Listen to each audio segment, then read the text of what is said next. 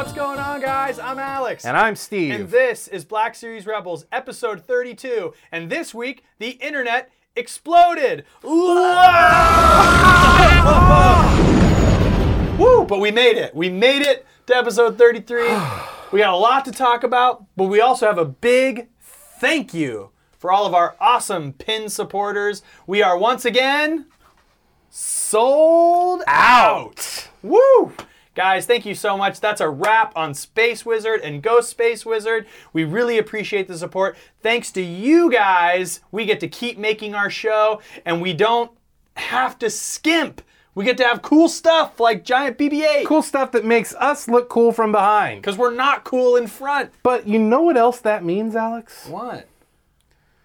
That means we have completed the first 12 collectible action figure pin set based off of the original first 12 Kenner action Let figures. me see if I can do it. Can you do it? Farm Boy, Yes. Beep Boop, Goldenrod, Cinnamon Buns, Breathing Noises. Oh, yeah. Scoundrel, Oh, he is. Walking Carpet, Teeny, Ooh, teeny. Fist Pump, Ooh, ooh, Peg Warmer, ooh. Buckethead, Space Wizard. Snaps. That's 12 really great action figure pins that are all sold out. And we had the variant. We did have a couple variants in there, but that's the core that's original 12. That sounds like a pretty good giveaway. What do you think? Wait, are you saying the first 12 action figure collectible pins is a giveaway? To celebrate completing the first 12 action figure pins, let's give away the hashtag first 12 action figure pins. If you guys want to win a Farm Boy, a Beep Boop, a Goldenrod, a Cinnamon Buns, a Breathing Noises, a Scoundrel, a Walking Carpet, a Teeny, a Fist Pump, a Buckethead, a Peg Warmer, and a Space Wizard, all you got to do is subscribe to our channel, like this video, and leave a comment with the hashtag first 12. That's subscribe to our channel, like this video, and leave the comment hashtag first 12. Remember, all these pins are sold out, so this is really the only way to get them. And even if you already have them, let's say you're missing a Farm Boy. You might Then you have get one. a duplicate of the other ones, but you got that Farm Boy finally. That's awesome. Look at that. That's a pretty giveaway. solid giveaway. I'm pretty excited about that. Also, pretty pumped. a little easier to ship. A little bit. A little bit easier to ship A little bit easier than to all ship. those action figures. It's very true. And just a reminder, guys, if you live in downtown Los Angeles, we are going to be at a shop called Quest on March 3rd. We got a lot of cool stuff coming up about that. We're going to be doing our first ever live show, but that's a ways away. Hey, Steve! Yeah, Alex? I know the answer to this. I don't think you do. I think you know the answer to this, but I don't think you know the answer. Hold on. Hey, Steve! Yeah, Alex? Man, what's going on this week in Star Wars news?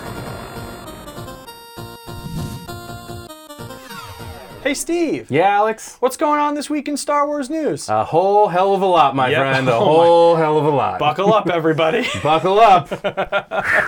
All right, are you ready for this? I am ready for it. I think ready. I think we're exhausted from I'm exhausted. all the news this week with the internet. Could we have just gone, hey, Steve, I know what happened this week in Star Wars news? Now let's take it to okay. No. Yeah. All right. In all seriousness, it was a huge news week for Star Wars. Now, the last time you saw us, we were talking about the Solo trailer only a few days ago, and who could have thought they could have just loaded up a dump truck and just dropped all the news this week? So, Yeah. First up, Bob Iger, Bobby CEO, Iges. Disney Corporation. He was on a shareholders conference call this week, and he dropped some tidbits, little nuggets. A lot of tidbits. Lot of tidbits, tiddly bits. Anyways, first up, he dropped that we are in fact getting not one, but 2 Star Wars series that are already in current active development. And at the time of the call, he couldn't announce it because apparently the ink has not been signed on the dotted line, but there's already someone who's been spearheading one of these series, and both of them are set to be on the Disney streaming platform. I mean, it's crazy to think of all the Star Wars content we have coming. Like, we're going to be very busy in our little office in Chatsworth. Like, that's really exciting news. And it's crazy to think that we're going to have 2 live action, or possibly 1 animated, 1 live action, doesn't really matter, Star Wars shows that you can stream on the internet with the budgets of like some of the higher budget TV shows, like Game of Thrones, which we're going to get into later. But the fact that that is where we're heading,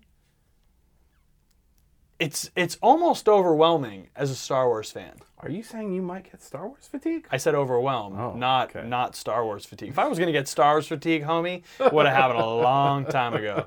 It would have happened when we were talking about Ron Howard's tweets for the 6th week in a row, waiting on the Last Jedi trailer. Not now. Now it's impossible to get Star Wars fatigue. But I do think we're starting to get to the point where I'm going to start not liking some Star Wars stuff. When you start making this much stuff, eventually something's going to fall flat. I mean, Last Jedi fell flat for some people, not for me. But it's really exciting and interesting. And, you know, I'm not a big stock market guy because it's clearly a shareholders meeting. Yeah. But, you know, Disney's stock isn't particularly great. They make a lot of money as a company, but my dad was kind of explaining to me, and I'm going to butcher this, right? You know, investors and stock market guys, they look at companies that grow, right? So Amazon, right, over the last X amount of years has grown like 33%. Apple's grown like 26%. Disney's grown 5%. And a lot of that is because they're way behind on stuff like streaming services and the new ways that media is being sent out to their customers. Like ESPN, you got to get rid of that thing. You got to get rid of ABC. And again, I'm butchering all this, but that's just what I can kind of gather from what my pops has said and what I've read on the funky old internet. And it's really interesting to watch this transition because, you know, there's a reason they announce what your next chunk of news is. No, for sure. Because what they're trying to do with that at a shareholders meeting, right? Well, it's interesting you say that because I'm curious. You know, I have friends that work in various factions for Fox, and I'm curious to see how maybe with if the acquisition goes through of them getting all of the Fox scripted TV and that stuff. And sort of seeing how that might maybe help push them along getting into this streaming game and see if they already have Movies Anywhere app. Technically, Disney owns the Movies Anywhere app, which bums me out because I think all the movies we're going to start getting are going to be for that, not for iTunes, the digital download. Yeah. So we're going to have to start, which I'm like, man, I want my 4K. My 4K. But that doesn't matter. Movies Anywhere will come around. Let's make this happen. It's true. But I mean, that's what I was saying. I was like, listen, Disney's always kind of been this content is king type of company, like quality, content. So it wouldn't surprise me if like these Star Wars shows and some of these Fox properties end up being like flagpole, like tentpole content for the streaming service. And I think everybody would, I mean, that's like obviously, but it's actually still kind of surprising. And I think it would make sense for why we've got this giant gap between Solo and Episode 9. I agree. It's starting to now, you're starting to see it. Oh. Like I think we're gearing up for the Star Wars cinematic universe. Like that's what we're preparing for. Interesting. Well, speaking of big tentpole television, the other big piece of news this week to come out of that phone call and as well as through Lucasfilm proper is they have brought on none other than Game of Thrones showrunners and writers D.B. Weiss and David Benioff.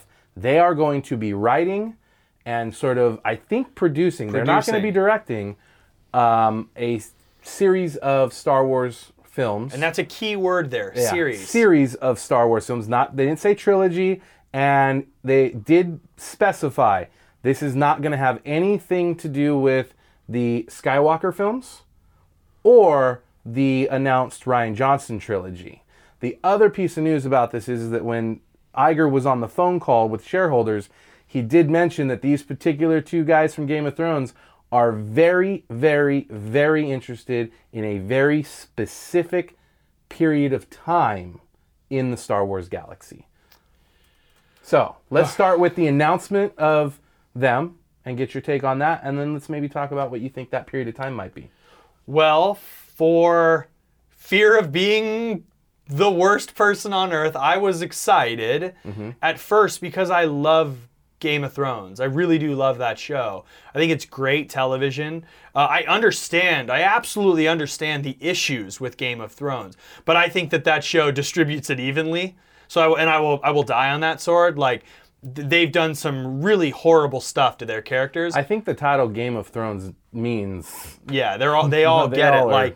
Like what happened with Sansa on that show is brutal and horrible, but what happened with Theon on that show is also brutal and horrible. So everybody gets their comeuppance on that show, even horrible people like Ramsay Bolton. Like, my favorite image is, spoiler alert, Sansa feeding him to dogs. Like, that show really lets everybody have it. So that's sort of that's why I like Game of Thrones. I think it's really great storytelling. I think George R.R. Martin's really created a beautiful world. Is it perfect? No. But then again, it's art, and art is subjective, and people should be able to tell the types of stories they want to tell. Now, the bigger question is, how does that fit into Star Wars? So that's where I start thinking about, are these the right guys to tell Star Wars stories? I don't know. But if you are helming the most successful show on TV, the most expensive show on TV, this is consecutively 8 seasons in a row. It is a smart, safe, a little tone-deaf choice for Lucasfilm to make. Now, I'm not going to judge the content based off this announcement. I will say,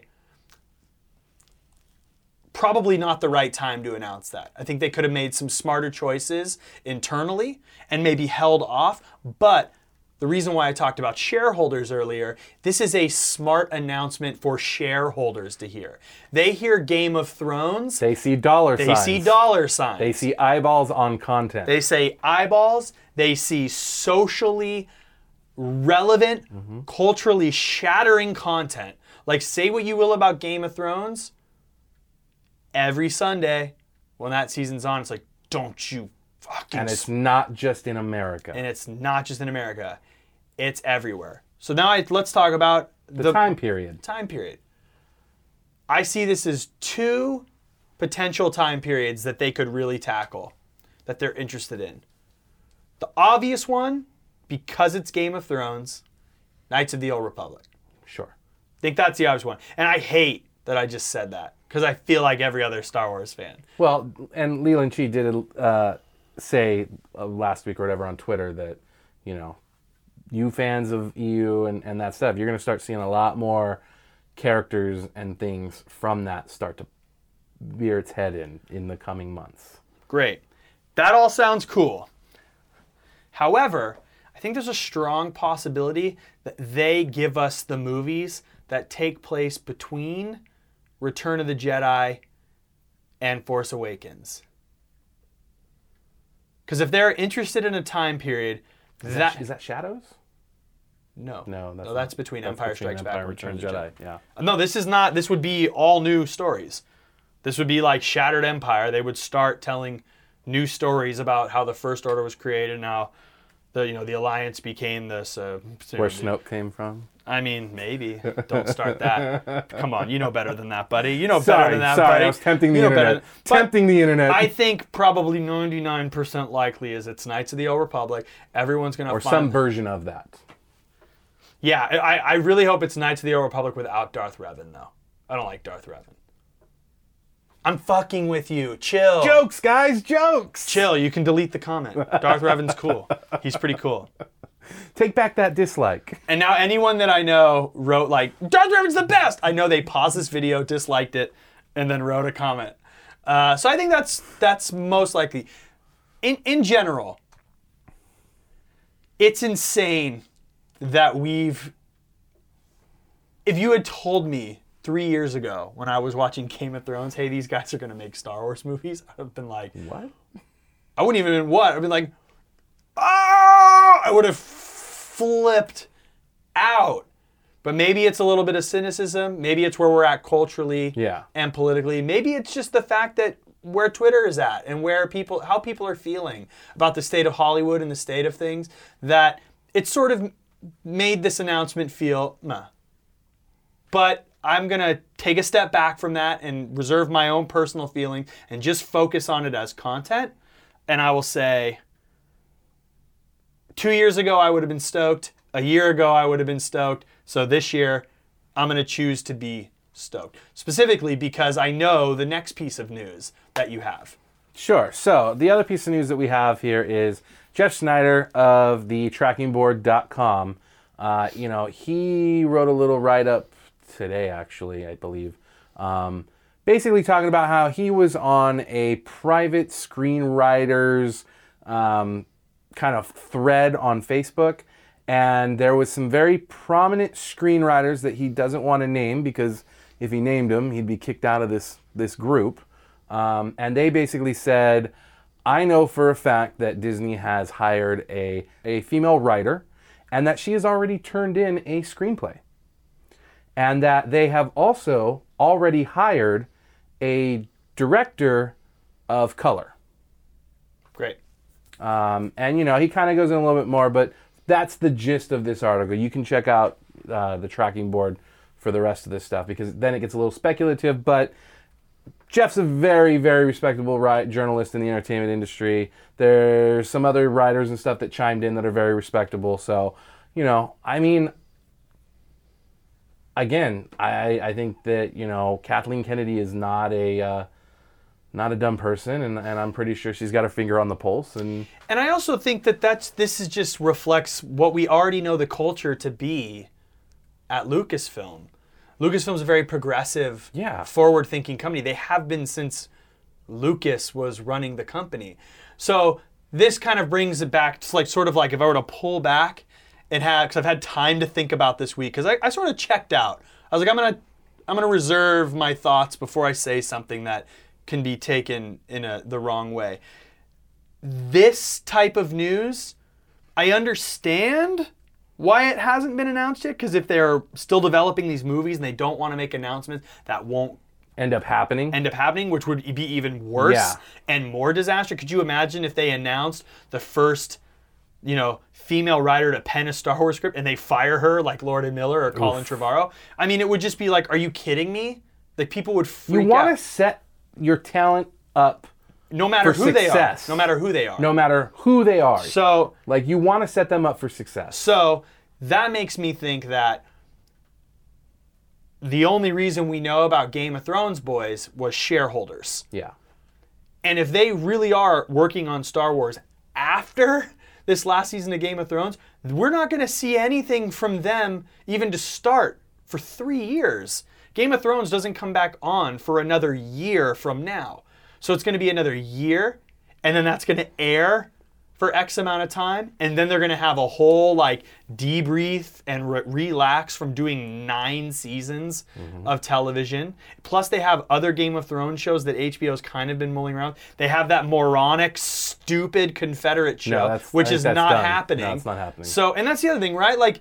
That's all, when you look at all the optics of everything, that's where I want to go, oh boy, this is a little bit of, and I think tone deaf is a good sort of word. It's, if they had just maybe thought for a second, you know what?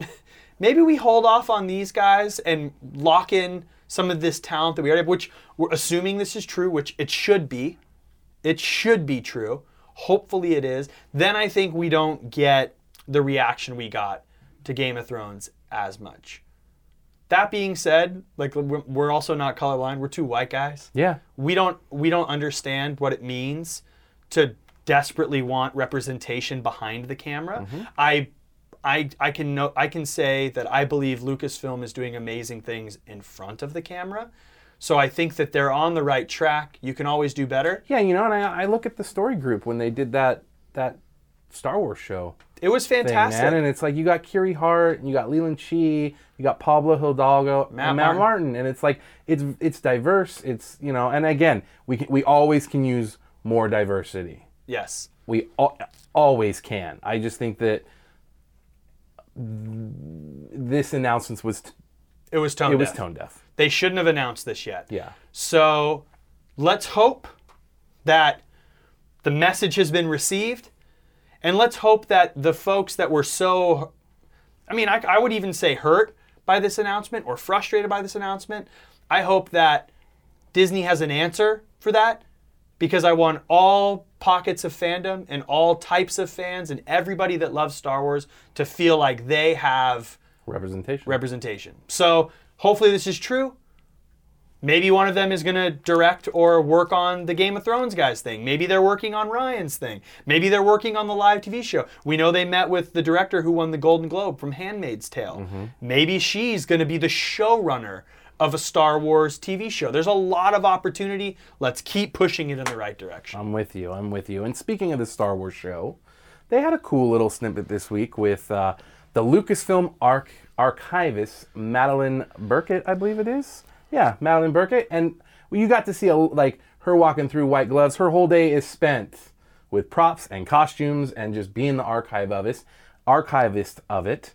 And what was really cool about this particular thing is through her in the archive, we got our first full 3D look at the new old Millennium Falcon that's going to be in Solo. And it's pretty cool looking. Did you get a chance to check it out? I did check it out. It looks cool. Yeah. I think the Falcon looks dumb as shit in Han Solo. It straight up looks dumb. Like, I'm just going to be honest. I think it looks dumb. It looks like a slice of pizza. It looks like pizza. With rounded crust. All right. With rounded crust. It looks like pizza. I don't know. I think it looks pretty cool. It looks stupid. I'm excited for it. It looks so I think dumb. it looks pretty cool. It looks dumb. It's like Lando's got his little... I already hate the Lego one that they've inevitably are coming out. I hate it. All right. I like it. It gets a soft minty. Don't you even give me. it my Don't catchphrase. you dare. You can give Don't it you Band-Aids. dare. All right, I'm bringing Band-Aids and asparagus You back. can give it Band-Aids. You do not give it... No, I think that the Falcon will probably... It'll grow on me. Yeah. I'm sure it'll grow on me. But when I first saw it, I was like, all right. All right. Now, this brings us to the big news of the week. We got the Solo trailer. And with that, Anthony Breznican, the patron saint of Star Wars. Patron saint of stuff to talk about? Yeah. He's at it again, and EW just basically dropped article after article after article after article about Solo. We got a good little Q&A with Alden. I feel like a lot of these interviews, we got a lot of the same sort of talking points. The talking points are... So for Last Jedi, it was Ryan amazing. has gone places that we never thought we could ever go in a Star Wars movie. And then Mark Hamill going, then once I think they've taken my character at all the places he could go, they put me in a place I never thought. I'm assuming Solo. Didn't know I agreed with it. Solo is this, a film that has been sort of plagued by backstage issues, now gets ready with Ron Howard at the helm, and they begin to take on iconic characters like Solo and Lando on a fun, lighthearted adventure through the galaxy. Am I right or am I wrong? Well, to be honest with you, it's more so of a, as Kathleen Kennedy said, it's a heist gunslinger type of movie. Gives insight to Han's character. How he got his real name. How he got his real name. She doesn't really go into that, but just sort of like, he's a little bit more cynical than he was before. He's a little bit more brash. Well, I heard something really interesting in those Entertainment Weekly articles too, is just the idea that like Han's greatest weakness will always be his desire to do the right thing. Like as much as he doesn't want to do the right thing, he feels compelled to do the right thing. So it'll be really interesting to see him toy with that pull, because that's what we really get when we meet Han in A New Hope. Yeah. Is it's like, oh God, I'm going to take these guys on this stupid mission. That'll really get me the money. I need to get Jabba off my back, and I'll move on. And next thing we know, he's thrust into the greatest adventure. Well, the other thing that I took away from most of these articles was the continuation of the theme from The Last Jedi of nobodies. And they make it pretty clear in these articles that Han is a nobody. Him and Kira, who is played by Amelia Clark, they actually kind of grew up on the streets together as ratty little kids and kind coming from nothing and having to sort of fight their way and claw their way for anything they could get. And it's sort of they're saying it's sort of a heisty gunslinger film noir is what they said Film in the article. noir? Yeah. I don't really view film noir as gunslinger. I don't know if that's sort of a thing trying to play up from the hype off of the Blade Runner sequel or not. There wasn't any, people loved Blade Runner. That movie did not do well in the box office. No. I wouldn't say Blade Runner 2049 was a hype train that rolled in. I think people that loved Blade Runner loved Blade Runner. The movie, the term film noir makes me a little nervous. Because Obi-Wan Kenobi goes on a film noir adventure in Attack of the Clones, and I don't know if it works so well in the Star Wars universe. Well, they kept referring to Kira's character, Kira, as the femme fatale. Femme fatale. Femme fatale. Yeah, femme fatale. but she's sort of, again... Sounds like an Entertainment Weekly article. Yeah. We love you, Bresnikan. I love the Brez, but it sounds like Lucasfilm... like PR language that they've let him use in Entertainment Weekly. And then the other two sort of big things that come out of it were that, guess what? Harrison Ford was a covert consultant on Han Solo or Solo: A Star Wars Story. He flew and crashed into the place where they were. He had lunch with Alden. Hey kid, thinks he's great. You seem fun. Do me a favor, huh? Be good enough to where people stop bothering me about Han Solo. Be good enough, kid. That's how this went. Meanwhile, Billy D's in the back booth just like, hey, kid, everybody loves Lando. So, and now that brings us to Lando, and they interviewed Donald Glover, and basically the gist of it is he had lunch with Billy D, and Billy D just said, be charming. That's it. Just be charming. That's great. I mean, that really, if you had the thesis for Lando, it's be charming.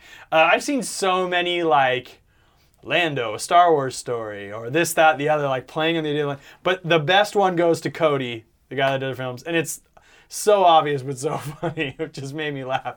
It was called Solo, a Lando story. To me, I just thought that was the funniest way to describe all this promotion. People are so hyped on Donald Glover as Lando. I mean...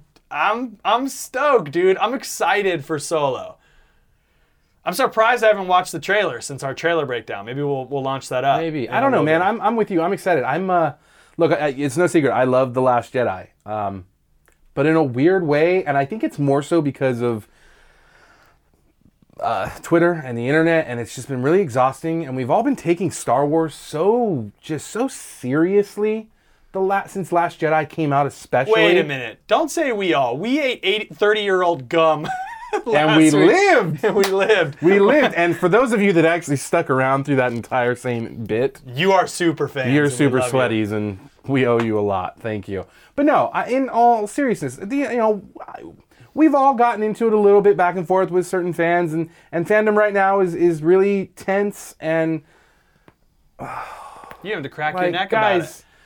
It's Star Wars. It's supposed to be fun, and what I get out of this trailer is let's have some fun. Let me just go have some fun and not take this shit so goddamn seriously. Well, speaking of not taking shit seriously, somebody has a birthday this week. Somebody does have a birthday, and he is, some would consider, he truly is the heart. We don't even need to say his name. No, Let's just sing him happy birthday. Let's sing him happy birthday. Happy birthday to you. Happy birthday to you. Happy birthday, Johnny Williams. Happy 86th birthday, Johnny boy. Happy birthday to you. Happy birthday, John Williams. Celebrating 86 years, making fantastic music this week. Thank you, sir. That makes me happy. Happy birthday, John. That's a great way to end the news segment. You know what else is a little fun and funky this week? Our interview. Yes, man. Yes. I don't even want to say who it is because it's just it's good. All we can tell you is Rancor, fun stuff at the Creature Shop at Lucasfilm, Muppets. 18 years old at ILM. It's about to get wild. You ready? So why don't we take it to Interview!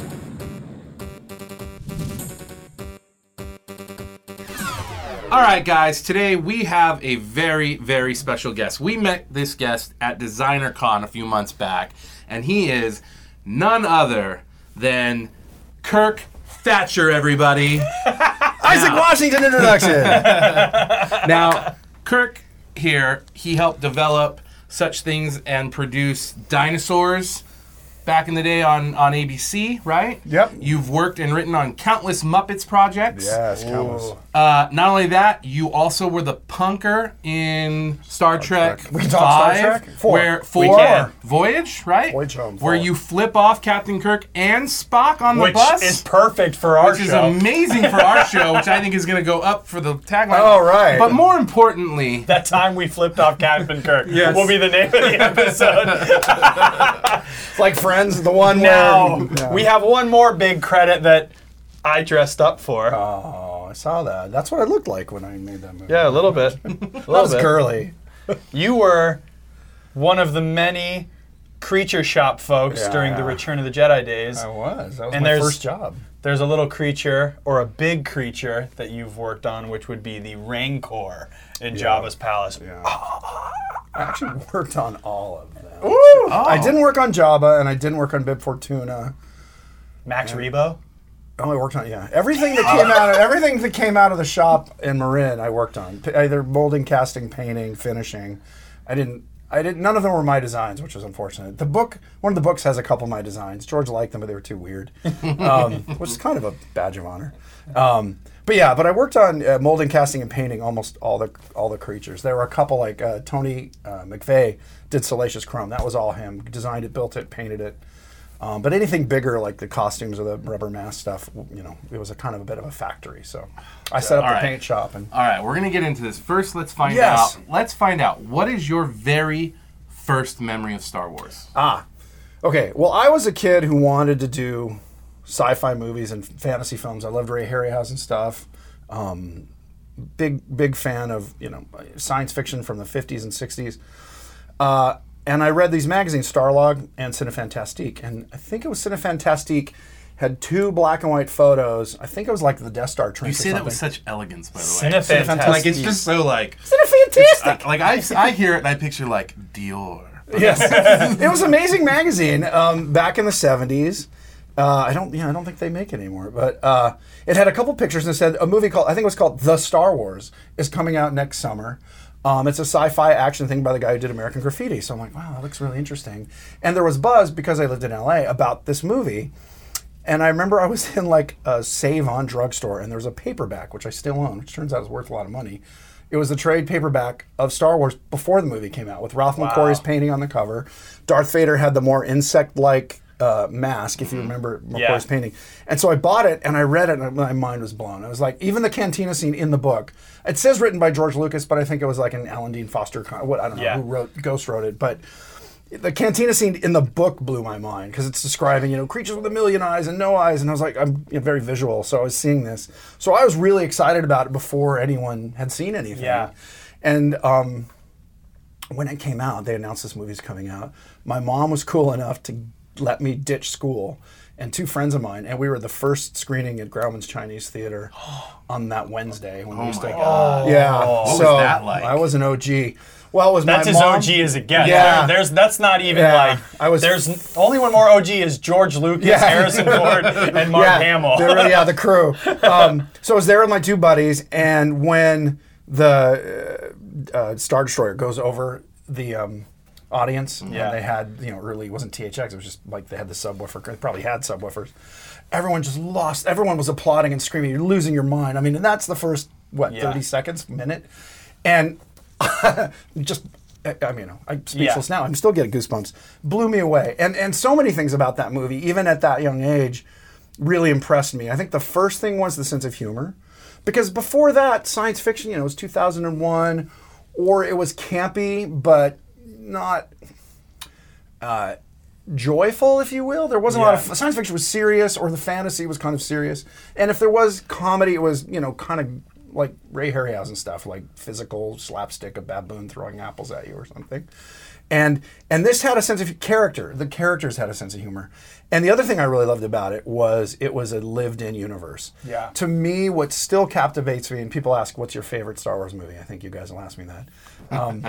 And it's The New Hope, because it introduced a lived-in universe where every character was doing his own story. Like when you're going to Mos Eisley, there's 50 creatures walking by, and like that, I want to know what they're all doing, which is why it makes great video games. Because now, the expanded universe, they've written books about them. Yeah. But at the time, that was really rare. Space movies were spare. These are the aliens. There's 2 aliens and they're against the humans. Or it was very, very thin. And this was such a rich universe and so quirky. There was, like the bug-headed guy in the Jawa transport. It's like, who's that? What's this? That's one of the coolest robots in the movie. And you're like, we just see him for 30 seconds. And there's that real pale one that looks like a mannequin. Like a clown, like a David Bowie. Yeah, and he's just that's just in the background. So I think that's one of the reasons why everyone wanted to go see it 50 times, because I think I saw it 7 times. Yeah. But also, it's this universe you want to know more about, as opposed to like, oh, I get it. Here's the alien. Here's the humans. Like even Alien, which came out almost a year later, the same year. One alien against a bunch of people. Yeah. And they were working stiffs in a mining ship or a cargo ship. Well, that was cool, but that was kind of traditionally what it was. But this was like, there's a million aliens, and you don't even know most of them. It almost has the personality of And even that, like a little nod to swing music, but an alien version of just how silly that was. I don't know, that it hit me on so many levels. And I said, well, that's what I want to do. I want to work, not only do it, because I wanted to make movies and I wanted to do special effects. But that is why I want to do that. And what's funny is all the guys that work at ILM that made all that stuff, they were only like 10, 12 years older than I was at the time. So they were like in their late 20s. Yeah. And they'd grown up pretty much on the same movies I had. They had just seen them in theaters. I'd seen most of them on TV. And so we all had that same touchstone. So 4 years later, I got a job working at ILM because I'd met Joe Johnston. And, how did that happen? Don't just. That's I just like, happened to meet Joe met Joe Johnston, Johnston, and I got a job at ILM. I like what you do. That's how you do Good it. job. I did this. So Hey. if it was that easy, it was super easy. My God. You guys didn't know. We grew my up in God. the wrong time. Yeah, man, I wish No, I was... mean, it really was, fortune favors the brave and the prepared, and the lucky. It was all that. I grew up in Van Nuys, where ILM was in the beginning. And my mom happened to be the same religion as Joe Johnston's mom, and she came back from church one day and said, "Hey, Star Wars came out May 25th, right? I thought, May 25th. Yeah, May 25th. Boy, it'd be bad. Yeah, 77 I knew. But so literally like within a month, she comes home and says, "Hey, a lady from church." So I was 15 now. I was too cool to go to church. A lady from church her son worked on Star Wars. I'm like, really? What was his name? I got immediately piqued my interest. I don't remember his name, but her last name is Johnston. I'm like, is it Joe Johnston? And I already had the Star Wars sketchbooks with his drawings and storyboards in it. She's like, yeah, that's right, Joe. He's an artist. And I'm like, oh my God, he's like the art director of the special effects stuff.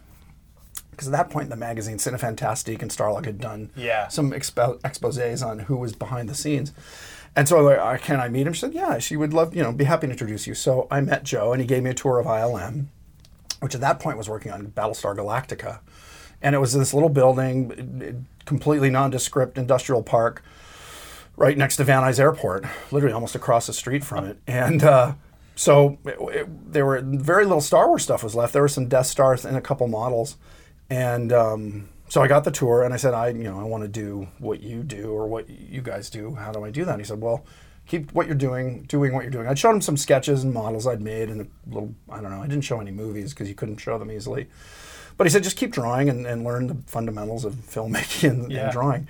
And so I did. So I was, a total nerd who didn't date in high school, saving up to do work on Star Wars. But that was all my free time was, making Super 8 movies and models and creatures. And then I kept in touch with them. I'd call them like once or twice a year because they immediately moved up to Empire, to Marin County, which sucked for me because I'm like, oh, they're not down the street anymore. But luckily I had phones. So, and then I went to UCLA for a quarter, I guess. It was 1980, and I graduated high school. I went up with 4 buddies, my brother and 3 friends, and we went to ILM and got a tour at the Marin County facility on Kerner. And that was amazing. There was a model room, maybe twice as big as your set here, filled with every Star Wars spaceship at that point, which has only been 2 movies. So, and we just kind of got to sit in there and stare at everything. And Joe gave us this tour for like 2.5, 3 hours, which was amazing. And I could talk for hours about that, but.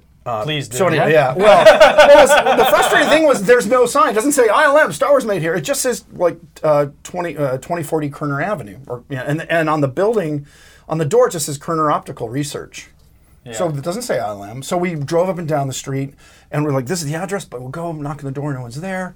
And I literally started crying. I was so frustrated because I'm like, and so I went to a payphone, because there's no cell phones, went to a payphone call and said, where are you? We can't find you. He's like, oh, it's Kerner Optical. You got to ring the buzzer. Or some buzzer. So we did, and he let us in anyway. That's how like amped I was. So we got the tour, and then I said, all right, I know you guys are starting, because Empire had just come out, right? 79 or 80? 80 was when Empire came out. Yeah, so it just come out. Like this was the summer, so Empire had been out for 2-3 months.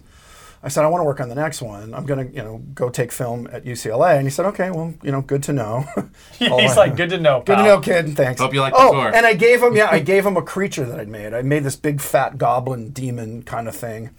It was like a 3/4, so it was a head and shoulders and like a belly for a student, film I made. And I gave it to them. I said, here's, I'm an idiot. I'm like, here's something I made, which is funny because it's a natural, because fans come and do that to me, and you're like, oh, thank you. And at the time, I thought, that's what you do. You give them something. And I'm like, but they liked it enough. They made it the mascot of the Rubber Room, the creature shop, which I found out later.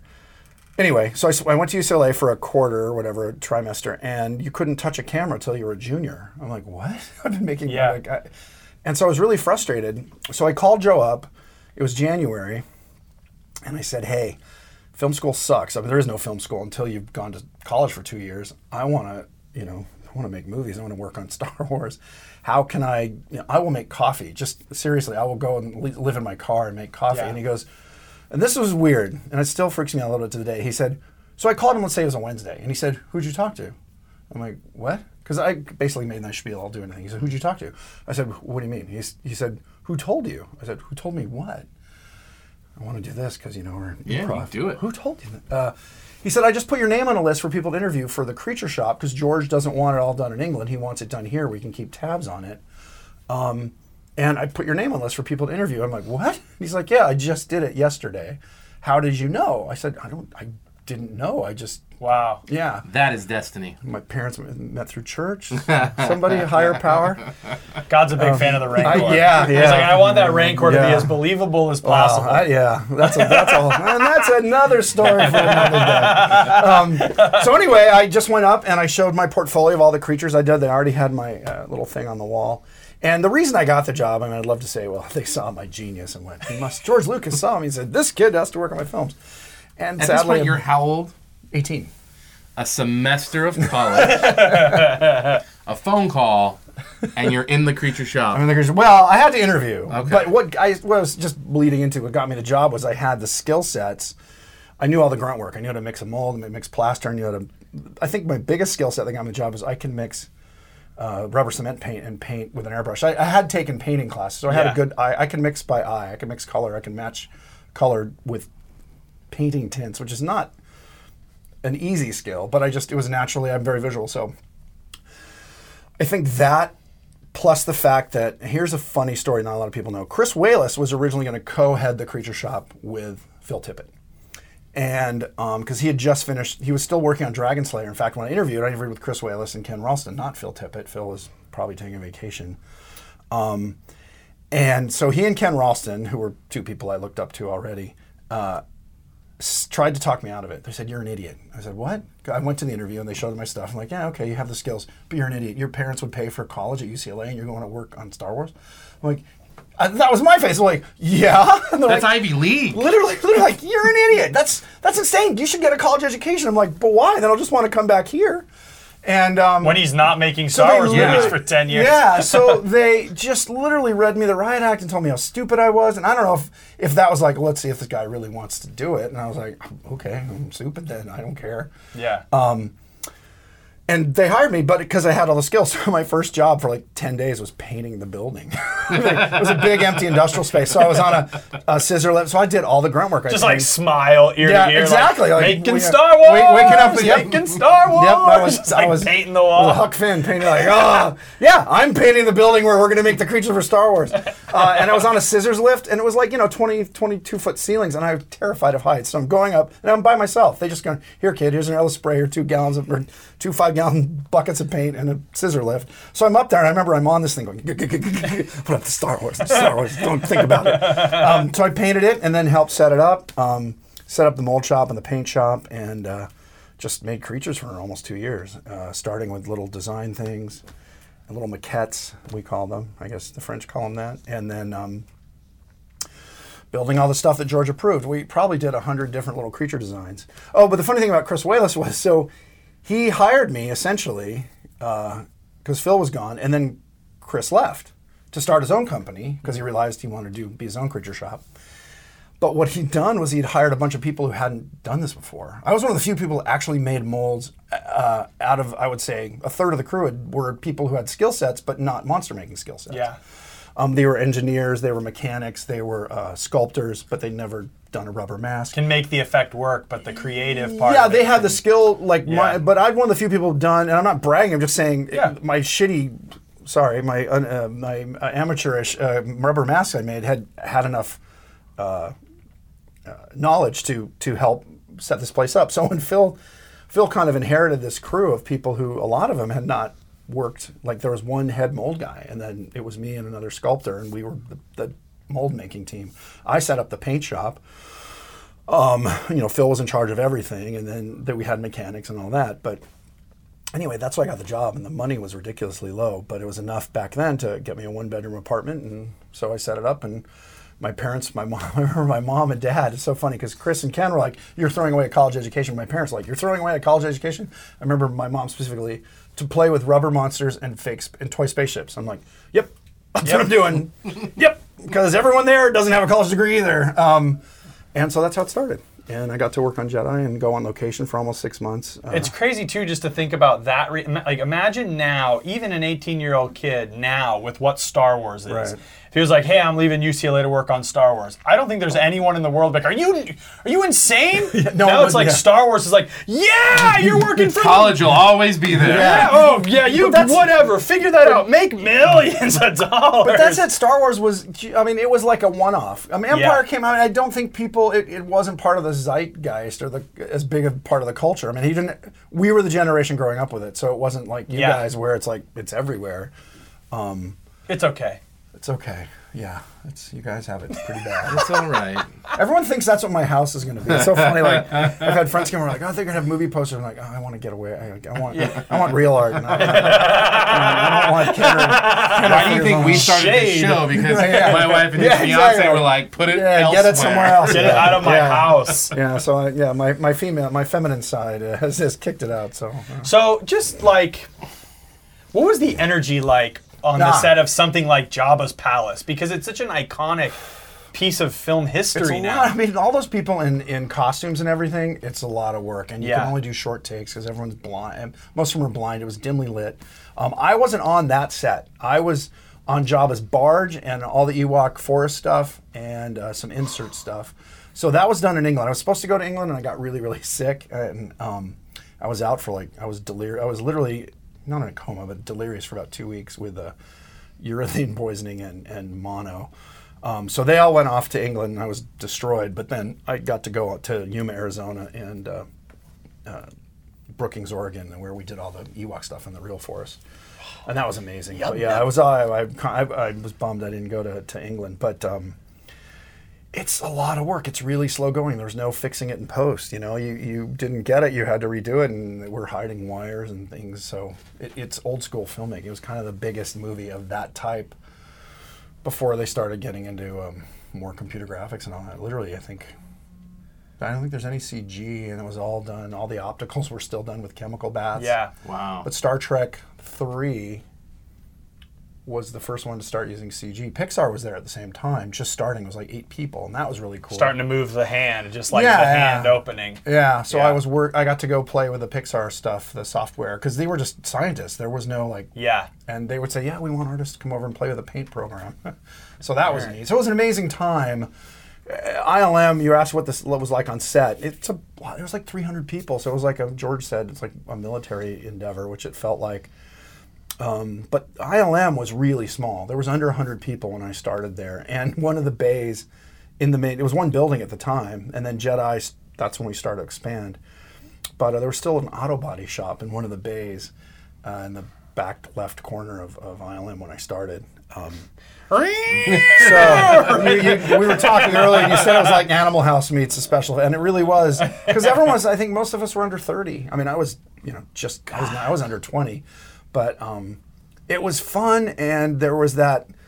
You read about like Bill Gates and inventing kind of the PC and the Microsoft DOS, and like they didn't know they couldn't. And it was the same thing. Like you'd try everything, and experimentation was part of the budgets. We're making stuff up, and Pixar was burgeoning, and they were figuring out what you can do with computers. So it was a great time. So how does it feel seeing? And clearly, I mean, that time at Lucas really did spawn. We talked a little bit about with John Schnepp and Paul Dini. Kind of spawned modern filmmaking, right? Absolutely, a lot of yeah. things came out of that. George is like the George Méliès of filmmaking. Yeah. He's the George Méliès of modern filmmaking. Of everything, right? Yeah. So how does it feel now being someone who was so passionate about old school monsters and working on things like molds and puppets in the the 70s to 80s, now to see it coming back in vogue, right? Like when you look at something That's like cool. The Last Jedi or Force Awakens or even Rogue One, all of them. Yeah. How does it make you feel proud to know that those types of craftsmanship that's still being used today? Yeah, I mean, I don't know, proud, but I'm happy. I Yeah. mean, I didn't invent it. I just was one of the goons who knew how to do it. I mean, and I have a ton of friends that we, still make creatures out of things you can touch. Yeah. Yeah, it's heartening because I think CG went bananas, and what's neat about it is you can do anything. The bad thing is you can do anything, and people do. And that's all the way down the line from design, where you see designs that really wouldn't work in the real world, in the physical world, but nobody cares because it can, we can have a monster be anything we want, to shots that you can't do. And I think the audience, people aren't sophisticated in terms of how things are done, but everyone walks around in the real world. So when you see things, whether it's a creature or a shot or an explosion that doesn't have a verisimilitude about it, like it looks fake, I think it pushes you away. And I think that was a big problem with the prequels, is there's so much, and George loves the CG because it's so much easier to shoot. You're just sitting in a nice air-conditioned room later, and guys, it's very quiet, and you don't have... Whatever you want, George. Yeah, Whatever you want. it's true. But You got it, George. The thing about production, you asked what Jedi was like, you've got this army of people, and you're fighting physics and time. Yeah. You're just going over budget because, clouds flew over, or we had a windstorm. We had to shut down the... Or Max Rebo's, like, Nose his falls little... off. Yeah. Max Rebo's nose fell off. Yeah, I mean, all that, his wire gets tangled up. It just, there's so much about... Max Rebo's a diva. Max Rebo was just always causing problems. I need that T-shirt. Max Rebo's a diva. Well, he doesn't have legs. That's all. Those are his legs. Playing like the little Kenner figure is wrong. It's true. That's a lie. It's a lie. Not canon. It's not canon. He sits on his butt and plays with his feet. Yeah, he does not have little feet and a skirt like the figure does. So you've all been lied to. Breaking news. Breaking news. But yeah, I think the fact that physical stuff has come back, it just looks more real. And to me, I don't really care as long as it's the right tool for the job. Nothing to do with Star Wars, but Where the Wild Things Are, which we may or may not like as a film, but the creatures are really good because they're actually giant walkarounds, and they did CG on Digital the faces. Because the mechanics at that size, they just get floppy. Again, you're fighting physics. That's where using what CG can do advantageously, I think, is really good. Yeah. If you're doing Godzilla, you're not going to make a giant foot to stomp around. So again, it depends on what you're... That's why Jurassic Park will always be timeless. Yeah, exactly. Because it's Because everything there's that real rubber monsters. you use a monster when you can, and when it's like we need a T-Rex to chase a Jeep, get a computer to do it. Yeah, That's exactly. interesting. I'm curious because we've got the Solo movie coming out. I'm curious, if It's we'll, okay to I'm, be well, curious. it is okay to be curious, but I'm wondering if we'll ever get to see Jabba on screen again, and if so, will it be a combination of the technology they used to insert him in A New Hope, as well as the technology that they used with the puppet on Return of the Jedi? Yeah. How do they do that? Yeah. how It's gotta would be a they? puppet. Like, how would they do it? I to think the make body people- would be great as a real thing, and maybe the lip sync, like kind of flap the Yeah. mouth to get the overall motion, and then do the lip sync with CG, maybe eye blinks. I don't know. He's so big. He's actually he's big and he's blobby. So it actually the real world physics helps. Yeah. I just saw. I was up the coast for a little vacation. Went and saw elephant seals. And the males wept way up to like 6,000 pounds, and they're like giant fat. They're like Jabbas. I mean, Yeah. they don't have arms or legs. They These have ones? flippers. Yeah, they all look like they're dead. But when the males start moving around, they're like fat caterpillars. But the blubber and everything, you're like, that's amazing. So Jabba has that because you can overdo it like Boss Nass. You've got too much physics going on, and it looks fake. So, to me, that's how I do Jabba. I don't think. Kathy Kennedy's going to call me. You heard it But here if you're first. listening, Kath, I'd be happy to. I already work with them. I'm right there on the lot often. So. And I know all the guys at ILM. Like, we're like this. We're bros. I mean, a few of them that are left. He just won't work with Max Rebo. He's a diva. No, Max sure, Rebo. no. And he has legs that he plays with. All right, so we talked a lot about your experience working on Star Wars, but you're also a fan. Huge. So let's break down your fandom. Okay. Let's break down. It's broken your- down already. So we already know. I think we already know the answer to this, but we'll just ask it again. What is your favorite Star Wars movie? It's The New Hope. Yeah, that just blew me away. Yeah. Still watching all of them. I still just that one. Because you see it through 14-year-old, 15-year-old's eyes, Yeah. and that magic. That's still. It just holds a place in my heart. That and Monty Python and the Holy Grail. Both kind of went. That's who I want to make. Somewhere in between those two. I mean, Just actually, kind of the Muppets. I was going to say, so your career ended up exactly how you Yeah, wanted it's pretty it to. much. Yeah, you're right. I never really thought about that. That's amazing. What would you say is your now? It doesn't mean that you hate it. Right, right, You're not, least- you're not getting in the hate world. But what's your least favorite Star Yeah, Wars I think it film? would be Phantom Menace. It's Yeah. just the dialogue in the beginning and the kind of Newt Gunray bugs me. He's just like, oh, could I be any more of a racist stereotype? And I was kind of wild. I remember just going, Wait, what? Really? Seriously? And then the CG was overused, I think. I think they relied too heavily on... Look, I have friends who worked on that, and I thought there was great designs, really fun stuff. I liked some of the humor, some gorgeous sets, so it didn't hate the whole movie, but I think it was just... What killed me about that, I was so disappointed. I was like, wow, that's what came out. That's it. After waiting, And the all this dialogue time. was just so wooden, after waiting all that time and being really pumped and, going to see it opening night in Westwood. And also knowing the energy and being Yeah, well, connected. friends who worked on it for 2 or 3 years and were super excited. A friend of mine, Doug Chang, was a production designer. Yeah. And then to see your buddy's movie, and you're like, what do you say when you see him? Like, the designs were great, which they Yeah. were, but I think that was my least favorite out of all of them. Again, because of the hopes and the expectations. Yeah. So, who is your favorite character? I think it'd have to be Han Solo. I just Yeah? thought he was so cool. Yeah, because he didn't care, but he kind of did, but he didn't. To me, he's just like, that's the coolest guy in the galaxy. I mean, that's who he's written to be, and I think he pulled it off all the way through, him getting killed. Spoiler alert.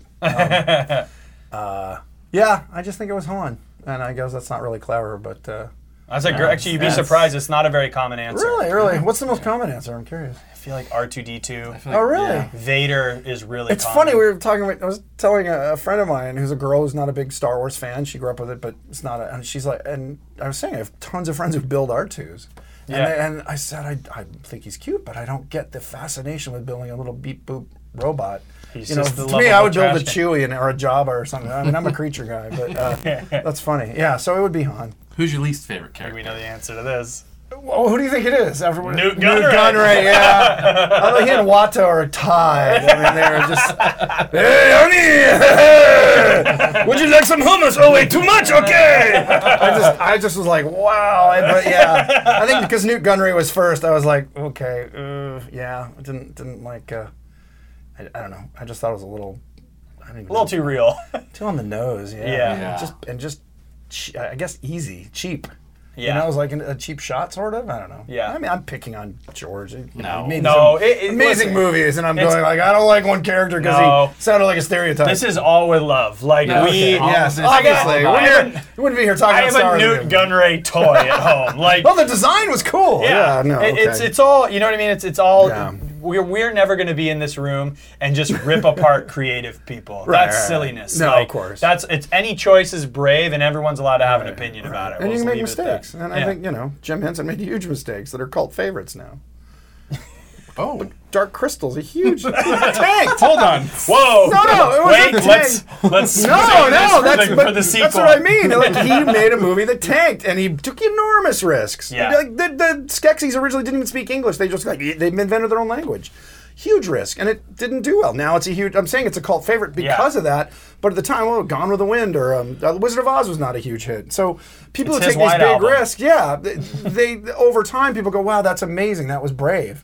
Yeah. But I think. I don't think Phantom Menace will be one of them. So, what is your favorite line in Star Wars? I've got a bad feeling about this.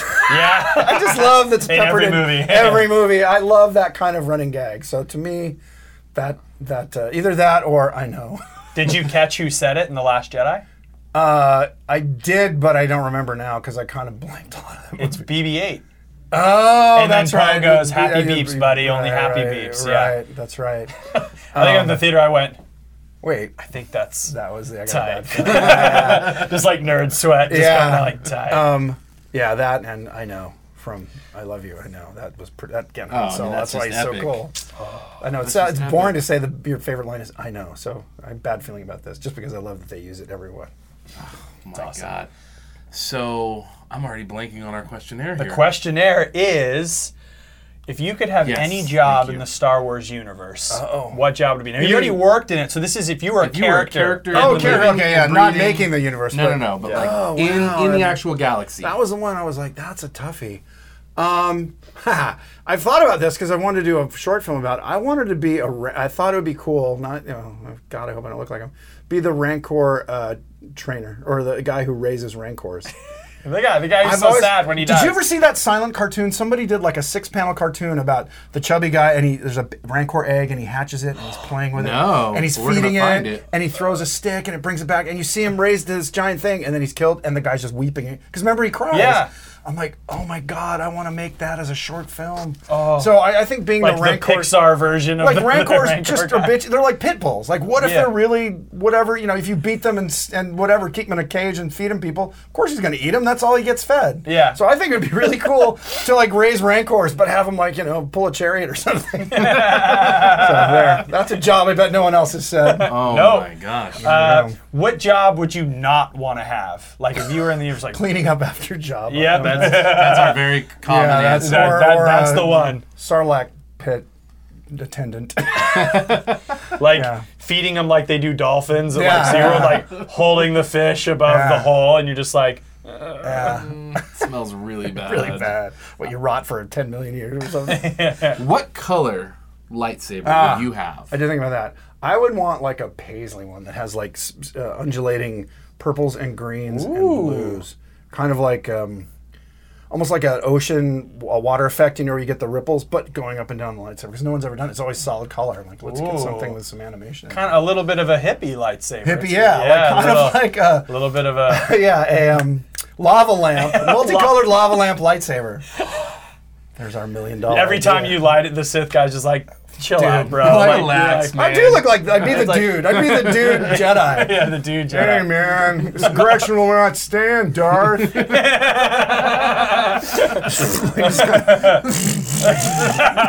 All right, so Yeah, sorry. you're on the bridge at Cloud City. You've Yes. got your lava lamp lightsaber. It's you. Spinning. Vader's the colors. Vader's mostly been entranced by how bizarre it is, but you've got your lava lamp lightsaber. You're going at it. He cuts off your hand. It's on. It's Right. falling down the pit. I'm holding You're holding on. Yeah. Kirk Thatcher. Darth Vader can say one thing to you. Yeah. Besides, I am your father. What is he saying to you? Besides, I'm your father. Okay. I thought about this a little bit because you fed me that one. I was like, "Oh shit, I'm sorry. Wow, that was bad. Your mom, when she finds out, is gonna kill me." Wait, my mom? Oh, whoa, spoiler alert.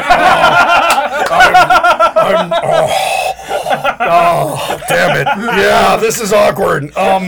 Just draw it out for like 5 minutes. My mom. What? You know my mother? Yeah. Listen, But this is weird. I really did not think it would go this way. Listen, I choked her while she was pregnant.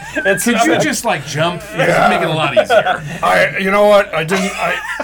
I was just trying to scare you. I didn't mean to cut off your. That we can rebuild it. They have, I'm all mechanical. Just kind of dribbles out, and Luke's just like, what the. Yeah, that would be my version. That Long was and absurd. fantastic. Thank you so much for being here. sure. I know that our fans out there in the internet world are always so thrilled to hear new stories about what it was like working on these iconic films. So thank you so much for coming by. If people want to find you on social media, check you out online, where can they find you? I'm on Facebook, and Kirk R. Thatcher is really clever. I'm on Instagram. They're all the same. Kirk R. Thatcher. I'm on Kirk R. Twitter. Thatcher.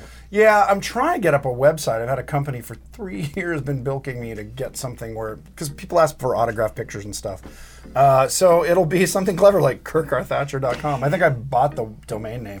But right now it's Facebook and Twitter and Instagram. Awesome. We'll throw those Rad. notes in the show notes so people can find you. And again, thank you so much for being here. And guys, awesome. It was fun. thank you so much for tuning in. And may the Force Be with you. Thanks for checking out the show, and if you liked what you saw, remember to hit subscribe. And if you're listening to us over on iTunes, please give us a 5-star review. If you guys want to support the show, you can check out our merchandise shop. Every order that we sell goes right back into helping us make this show. And remember, tell your friends. May the Force be with you.